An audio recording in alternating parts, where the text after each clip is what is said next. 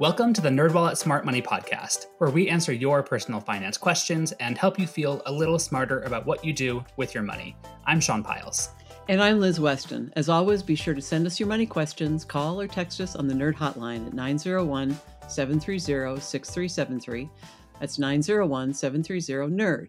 Or email us at podcast@nerdwallet.com. We are here to help you, so keep your questions coming. And if you want more nerdy goodness delivered to your device every Monday, hit that subscribe button. And if you like what you hear, leave us a review. On this episode of the podcast, we answer a listener's money question about whether it's better to buy a new car or a used car. But to start, in our This Week in Your Money segment, we're talking with NerdWallet data journalist Liz Renter about her latest study, which focuses on unequal unemployment recovery in our pandemic-driven recession. All right, Liz, welcome to the podcast again. Hey, thanks, guys. I'm excited to be back.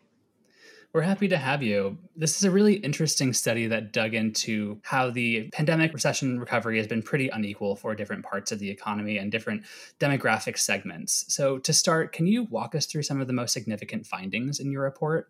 Yeah, Sean. So what I looked at in this analysis was the unemployment rate. And as you both probably know, unemployment was extremely high in April. It hit 14.7%, which is the highest it's been since the Great Depression. Now, it's been improving since then. As of August, it's 8.4%. But the unemployment rate is a really broad number, right? So for this analysis, I kind of dove deeper into looking at different segments of the population and what their unemployment rates look like among men versus women, among different age groups, among different races.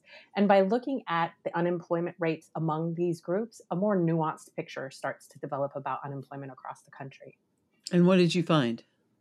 Well, overall, women and men had relatively similar unemployment rates going into the year, for example, but women were hit much harder by unemployment when COVID struck. So they peaked at 16.2% in April versus men who were at 13.5%. So it's worth noting that since then, like I said, as with the overall population, those numbers have improved and women have basically caught up to men. Both of them were around 8.5% in August. But another thing worth noting is that the unemployment rate doesn't capture people who have left the workforce entirely, which may play a role in women's recovery rate, because we are seeing some anecdotal signs that women are leaving the workforce, whether it's to care for their children who maybe their daycare didn't open back up, or their children who are learning from home and mom wants to be there to help guide them through that process. In the beginning of the recession, I heard that a lot of women were unemployed because they tended to work in more service sector jobs, like nail salons, daycares, things like that in general. And a lot of those places have opened up again, but a lot of them also haven't. So it seemed like there was a bit of a disconnection between the number of jobs that were available and the unemployment rate. So it seems like what you pointed to, the fact that people are maybe leaving the workforce, could explain that discrepancy. Yes, it could. And you pointed at something really quite interesting there, is that a lot of the industries that were most impacted by the shutdown, so the food service industries, the retail industries, when I'm looking at these demographics, age, sex, or race, a lot of the people that were most impacted by unemployment were within these industries. And like you said, some of them are recovering, and you can see that in the numbers, but others are kind of getting left behind.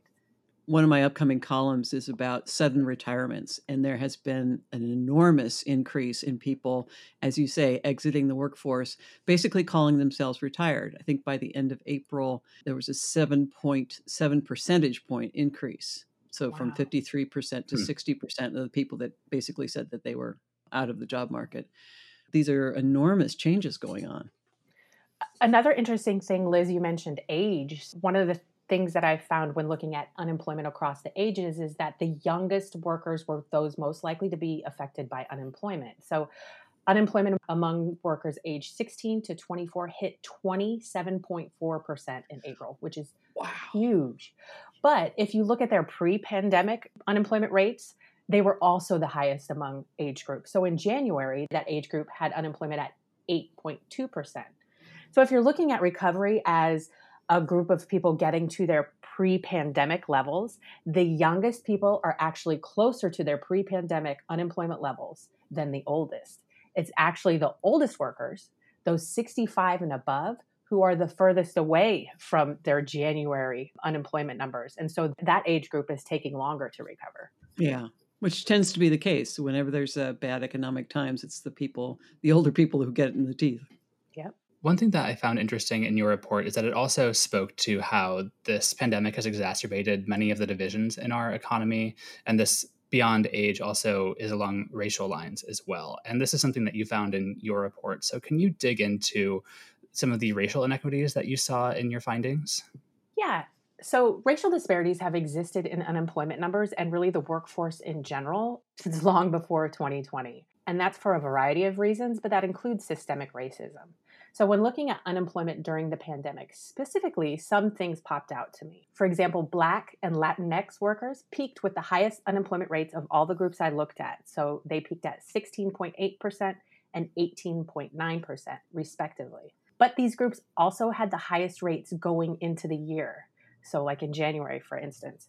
So, it's true that the events of this year have worsened the unemployment situation in these populations. It's also true that if recovery is defined as getting us back to pre pandemic rates, recovery is still going to be unequal.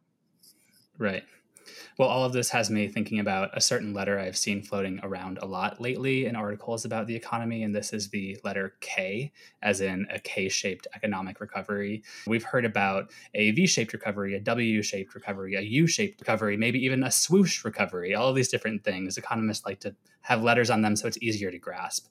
The K recovery is basically an unequal recovery across economic groups and industries. So if you think about like the Zoom economy workers versus the frontline service economy workers, or the stock market, more than half of which is owned by the top 1% of earners versus the quote unquote real economy, where Americans are lining up for food banks in record numbers. It looks like this inequity is bound to get worse before it gets better. But for those who are in the situation where they're still unemployed or making less compared to the start of the pandemic, what can they do? Yeah, I would say the first thing is don't be afraid to contact your creditors, your bank, your utility, anybody you have a bill with, and tell them what's going on. You know, these are unprecedented times. And these industries, these organizations out there, they know people are unemployed. They know people are having problems making ends meet, and they may have a program to help you sort of get by in the meantime, whether that means coming up with a payment arrangement or delaying a payment. So again, don't be afraid to speak up. Along those lines, don't be afraid to ask for help. Family and friends, if they don't have the resources. I know you guys have talked about 211.org, and that's an excellent resource for looking at local organizations or local resources that may be able to help you. Also, state and local government beyond the unemployment office. Do you qualify for food stamps? That's an option that may be available to you. And then finally, attack your spending. I think that's sort of a no-brainer. When people stop earning as much, they stop eating out as much, for instance. But really get into the minutia here. Open up your bank statement, open your credit card statement. What sort of reoccurring things are coming out of your account that you can eliminate entirely or cut back on? So maybe you can scale back on your phone's data plan until you're back in the workforce. Or if you don't have kids at home trying to take classes, maybe it's your Wi-Fi speed that can take a cut. But really just pay attention to where every dollar is going and ask yourself if it needs to go there. Those are really helpful tips. And this is something I struggle with as we talk about the inequity in our economy. Is at NerdWallet, we are so action oriented. We want to provide tips and tricks that can help people through the most difficult or the most exciting financial decisions that they'll make. And oftentimes there isn't a nice little bow that we can put on something like this. So not to get too soapboxy, but I would implore anyone who is maybe in a good position right now or not, who wants to make this inequity a little bit less severe, to look into what they can do at a local level or a national level to make our society more just and equal for everyone. Something worth pointing out along that vein to people who aren't suffering from unemployment is that people who are in this situation are receiving far less money now than they would have been receiving in, say, June, for instance. Back then, there was a $600 federal supplement that was getting tacked on to their weekly benefit, and that's gone. And as of the last time I checked, only 21 states are doling out the new $300 federal supplement. So the unemployment benefits definitely aren't what they were in June, and they probably simply aren't enough for a lot of people. Right. I mean, even looking at donating to my local food bank in Portland, the dollar amount goes very, very far when you donate to food banks, and they need it more than ever. And that's something that's pretty easy for people who are still making a steady income to help out people who really need it. Yeah, and you can start by going to Feeding America. They have connections with all the local food groups. And as Sean said, donating money is so much more effective than donating food. I mean, obviously donate food if you've got it and you can spare it, but the money goes a lot farther. Mm-hmm. Well, Liz, thank you so much for talking with us again. I always appreciate it. Thanks for having me back, guys. Let's get to this episode's money question, which comes from Ermine. Here's her question. Is it better to buy a new car or an old car? What are the pros and cons of each? Thank you. Thank you for your voicemail, Ermine. I love hearing your voice. And it's such a classic car buying question. And it's one that I debated a lot with my partner as I was car shopping a few months back. So I know where I stand on this question, but to help Ermine understand the pros and cons of new and used cars, on this episode of the podcast, we're talking with Phil Reed, a nerd with decades of experience writing about cars and someone who's actually a bit of a mentor to me. So I can't wait to talk with him. Hi, Phil. Welcome back to the show. Thanks very much. Hey, Phil, I'm really happy to talk with you. So I want to hear from you how you think about buying a new car versus a used car. What should people be thinking about here? Well, since we're nerds, I think probably we're thinking about price. And the price and the judgment on that end of it couldn't be clearer. You're going to save an enormous amount of money. It's like almost like one of those hidden secrets in life, that buying a used car is just far and away will save you so much money in a number of ways: the purchase price, the insurance, the registration, all of those things. So many people are afraid of the reliability, and yet we're living in a time when the cars these days are just like astoundingly reliable, despite heaps of abuse that people put on them. So I come down very, very strongly on the used car side of things. Right. As I kind of mentioned, I bought a car recently and my partner was very pro new car because of the reliability factor and the fact that it would be basically a blank slate, something that no one's ever driven before. He seemed to think that it was a better deal overall. And I came down on your side thinking I can probably get a nicer car, more of what I want with a used car. And so I ended up getting a used car. But how do you dissuade people who think that a new car is really the way to go because they think it's fresh and clean and untouched? Well, one of the things that's changed in recent years is that leasing has become very popular. And that means that there's an awful lot of 2 and 3-year-old cars coming back into the market. So this is basically a near new car. I mean, it will look and feel very much like a new car. It will have the dependability. In some cases, it will still have the bumper to bumper factory warranty. So you have a lot of security in that regard. The only thing that's really kind of tilts things in the favor of the new car is financing is usually lower. There could even be 0% financing for a new car. And it's also a little easier to shop for a new car because it's assumed that every new car is in perfect condition. Whereas the condition level of a used car is always the big question mark. And Phil, how do you check that out? Well, we've got more tools than ever before. I mean, it's really amazing. Of course, vehicle history reports, so that would be Carfax and AutoCheck, those are the two big ones, will immediately tell you much of what you need to know about the car. I mean, if you're shopping in that 2 to 3-year-old window, the car's probably got about 36,000 miles on it. That means it's really just starting its life. The advice is always take it to a mechanic, and this is actually one of the big hassles of used car buying and one that's probably disregarded more than anything else. But we also have what they call certified pre-owned cars.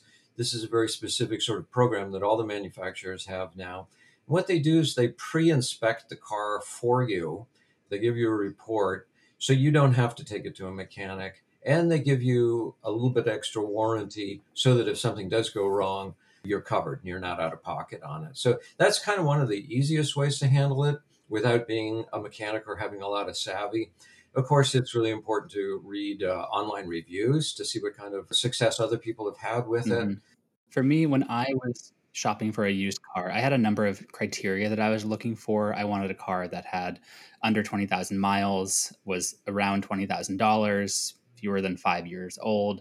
I made a very big spreadsheet with all of these different makes and models that I was looking for and spent too many hours doing this. But for me, that helped me hone in on the fact that, yes, I'm buying a used car, but I'm going to get one that is in really good shape relative for how old it is and the kind of car it is. How do you think about that as well in the used car shopping process, Phil? I think you did a smart thing, and I've done the same thing. I've done the spreadsheet. Because one of the things about a used car shopping is that there's a lot of trade-offs. One is a lower price, but higher miles. One doesn't have everything that you want, but it does have a good price and low miles, so you're always juggling these things. And ultimately, probably you're going to look at your spreadsheet and make a gut decision, based on it. But I know that AutoCheck will actually give a number rating. So, like a single number rating.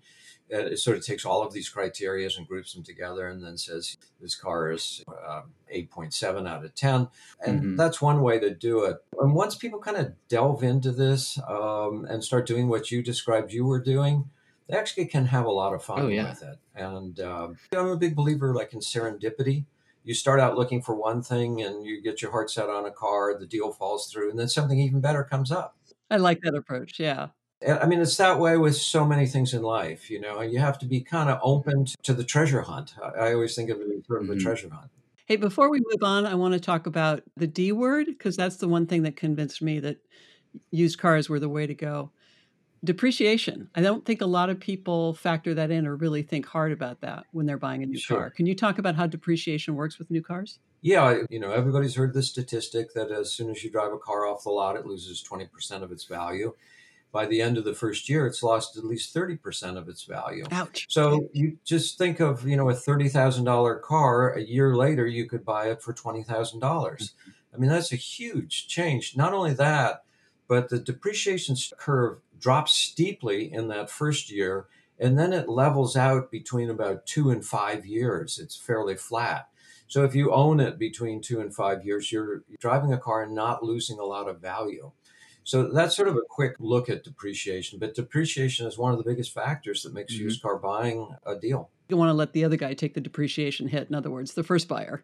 Exactly. I mean, you do pay dearly for that new car. People that buy new cars are people that want to be the first on their block. That's a really big thing. They want the new model. But even the argument that technology is advancing rapidly, you can get 3 to 5 year old cars that have almost all of the technology, the safety technology that we have today. We're at sort of a plateau in terms of technology. I'm wondering how we should think about depreciation of used cars as well, because that's still happening, although it's not as extreme as with a new car. I'm basically selfishly wondering if I should be worried about my own car depreciating in value. It's not really a question of worrying about it because this is just a fact of life, unfortunately. What happens is if you keep the car long enough, the car enters a zone where they call it fully depreciated. Now, fully depreciated doesn't mean it's worth zero. It just means that it goes level and more or less stays there. And then what happens is the amount of miles you put on it and how you take care of it affects the value of it much more than the age of the car. And that's why, a lot of cars, like even a Ferrari, I was helping a friend sell a Ferrari, believe it or not, and it went from about $250,000 to $120,000. But then it stayed there for like 10 or 15 years, Whoa. Yeah. So, and then in rare cases, it will start coming back up again. Probably the smartest thing you can do is buy a used car and drive it until the wheels fall off of it. And then you've gotten every penny of value from that car. Right. That's my plan. That's why I got a certified pre-owned car that didn't have a lot of miles, wasn't super expensive, but still had some of the bells and whistles that I was looking for. So you're talking about serendipity, and that's exactly what happened in my case. I was shopping for a car for over a year, actually. And then I kind of was waffling on, I wasn't sure if I really wanted to buy a car. And then once the pandemic hit and I'm not going to be flying anywhere, I'm going to be driving a lot more to see family, I realized this is the time to do it. And so, yeah, I got the right car at the right time and place and price, most importantly. I felt like I was kind of jumping the gun a little bit with buying a car. It's a big purchase, but again, it was used. It had depreciated. So I don't know. I'm feeling happy with it. No buyer's remorse so far. Well, it sounds like you did a good job with your research too. And let me ask you a question. I mean, did you ultimately wind up sort of feeling like it was kind of fun and exciting doing the shopping? It was. Well, I think the most fun part was making that spreadsheet, as nerdy as that sounds, in part because in the pandemic, I'm not about to stroll into a dealership and try out a bunch of different cars. It helped me figure out what I wanted. I did look at some new cars just to humor my partner mostly, but I really liked comparing and getting into the details of the mileage, the care, the annual cost of maintenance for each car, cargo space, all of these different things that I was looking into. That was really fun for me to dig into and research. But in terms of actually shopping, in the dealership, I only test drove a couple cars because I wanted to get in and out, not really spend a lot of time in that environment. So I found the most part was just sitting on my couch and kind of fantasizing about what kind of car I wanted. Right, right. But you shouldn't underestimate the test drive. I think in this age of data that we're living in, there are people that feel that they don't need to test drive. But Mm. the test drive is a little bit like trying on clothes. It can be a perfectly good car, but once you sit in it, it's like this doesn't fit, or the seats aren't Hmm. quite right, or the vision isn't quite right, or the scale of the car wasn't what you imagined when you were looking at pictures of it. So the Hmm. test drive is really essential. I totally get it that it's a hassle. Going to dealerships, that's probably one of the hardest things to do is to get in and out safely, taking a Yeah. test drive. But there are ways to do that. And these days, there's a trend toward delivering test drives to your house. So that's something that people should take full Hmm. advantage of if they're car shopping. Because if you boil your list down to maybe three target cars, test drive them back to back, and that will probably help you make the decision. I want to endorse the idea of driving cars before you buy them because I was shocked at how much, even electric cars, I was looking for a plug in hybrid to replace my Chevy Volt. And I was blown away at how differently these cars drive. Hmm. It's phenomenal. Same price range, same, package. And basically, I stuck with my Volt because I couldn't find anything I wanted to drive that was as fun. But Right. before we move on from the new versus old discussion, we need to talk about warranties, Phil, because that's why a lot of people think they need to buy new cars, is because everything's covered under warranty. Could you talk about that a little bit of what warranties actually do? Every brand new car comes with at least 3 years bumper to bumper warranty, which means that anything that breaks will be fixed, except for the wear items. So, tires, windshield wipers, brakes, those are wear items. So, once that expires, which will expire around 36,000 miles or 3 years, some of the cars have 4 and 5 year warranties. Then what kicks in is a powertrain warranty. Almost all manufacturers have a powertrain warranty. And this, most people don't really know what this is, and they don't know that it's in effect. And if they knew that it was in effect, I think it would really help them have a lot more sort of peace of mind. But the powertrain warranty, basically, they will pay to fix anything that prevents the car from running. So anything in the engine, anything in the suspension system, any of those things. But they won't pay for things like the power windows don't work anymore or something like that. So the powertrain Hmm. warranty often will go up to 75,000 miles. So you're in pretty good shape. Now, one of the things I've learned kind of the hard way is that the warranty is a lot more popular than I thought. I'm a risk taker. I don't really like warranties. And people overpay for them constantly. But I have learned that I can't discount them because many people do really feel good knowing that they've got a warranty.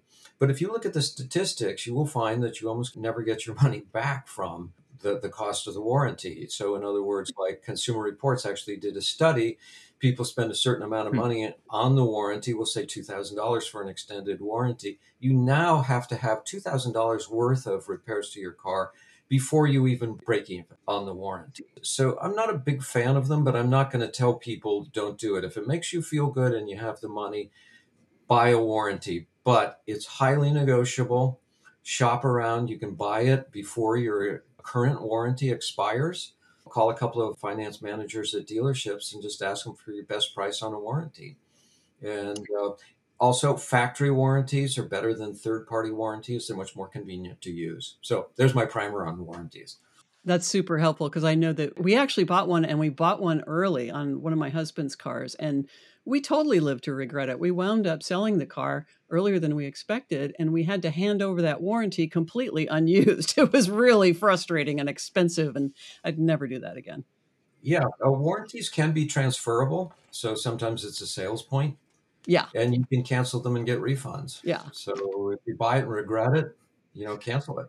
On the flip side of that, I will say that I got a warranty with my new used car because I knew that it would be due for new brake pads in the coming year or so. And the specific warranty they offered included that along with 2 years of oil changes. So I knew that I would end up getting out ahead immediately because I had that expense anticipated. So in that case, it made sense for me to do it because I could see exactly how far down the road it would save me enough to compensate for the cost of it. So I think it can come down to doing the math and anticipating what expenses you might have. Well, I'm not going to argue with somebody who keeps it on a spreadsheet. So Smart. if it worked on the spreadsheet, it was probably a good move. So yeah, I mean, if you get a good deal on a warranty, more power to you. But very often it's a high profit item at the dealership, sold at the last moment. You're tired, you pay too much for it. You have no idea what you should be paying for it. Another hazard of buying a new car is having to go through that gauntlet where they're trying to sell you rust proofing and everything under the sun to pad their profit, right, Phil? The system has really been honed over decades, but you buy a car, you think you're done, and then all of a sudden you're in the finance insurance office and you're facing a guy who's an even better salesman than the guy you just dealt with, and he's friendly, he's, talking to you about your local sports team. And meanwhile, it's like, well, I know you're a smart guy, so, you better buy the warranty. And it's a good idea to get the paint protection and all this stuff. Look at these pictures that I have of how it protected so-and-so and such and such. It's a very uncomfortable situation. When I was, buying and selling cars more often, people would say, I hate that process. And many car sales people will say they loved it until they got to the F&I room, finance and insurance room. And you can lose your shirt in there. So the safe default position, say no to everything. If you want it, you can buy it later, and you can probably buy it at a lower price. Yeah. So have your guard up when you're closing the deal. That's great advice. Obviously, we are all very pro used car, but as a final question, Phil, I'm wondering when you think it might make sense to buy that new car. Is there ever a circumstance where it's really better than the used car? Well, there are rare circumstances when it's actually even cheaper because the new car, as I mentioned earlier, has better financing. In some cases, they may have quite a bit of incentives in it, so the price of it is reduced. And that car could actually be on the used car market holding its value very well. So it could be such a close call that why not go ahead and get the new car? You'll have a better selection probably, and it might be an easier process. So again, do the math on both sides. I mean, when you throw in all of these other factors, there could be reason to buy it new. And as I mentioned, it's a little bit easier process. There is that feeling that you're the very first person to sit in it, and it's a personal decision. But it's not something to rule out, even though the used car just opens up such a vast array of choices for you. All right. Well, thanks so much for talking with us, Phil. Yeah, it was great. Thank you. All right. And with that, let's get on to our takeaway tips. First up, comparison shopping and knowing the market are key to a good deal and can be fun too. Second, a used car is probably an even better buy now because of increased reliability. Third, there are many great resources available to help you track inventory and pricing, and I highly recommend tracking all of those in a spreadsheet. Finally, keep the deal clean. Avoid the upsells and warranty offers. If you want it later, you can buy it separately. And that's all we have for this episode. Do you have a money question of your own? Turn to the nerds and call or text us your questions at 901-730-6373.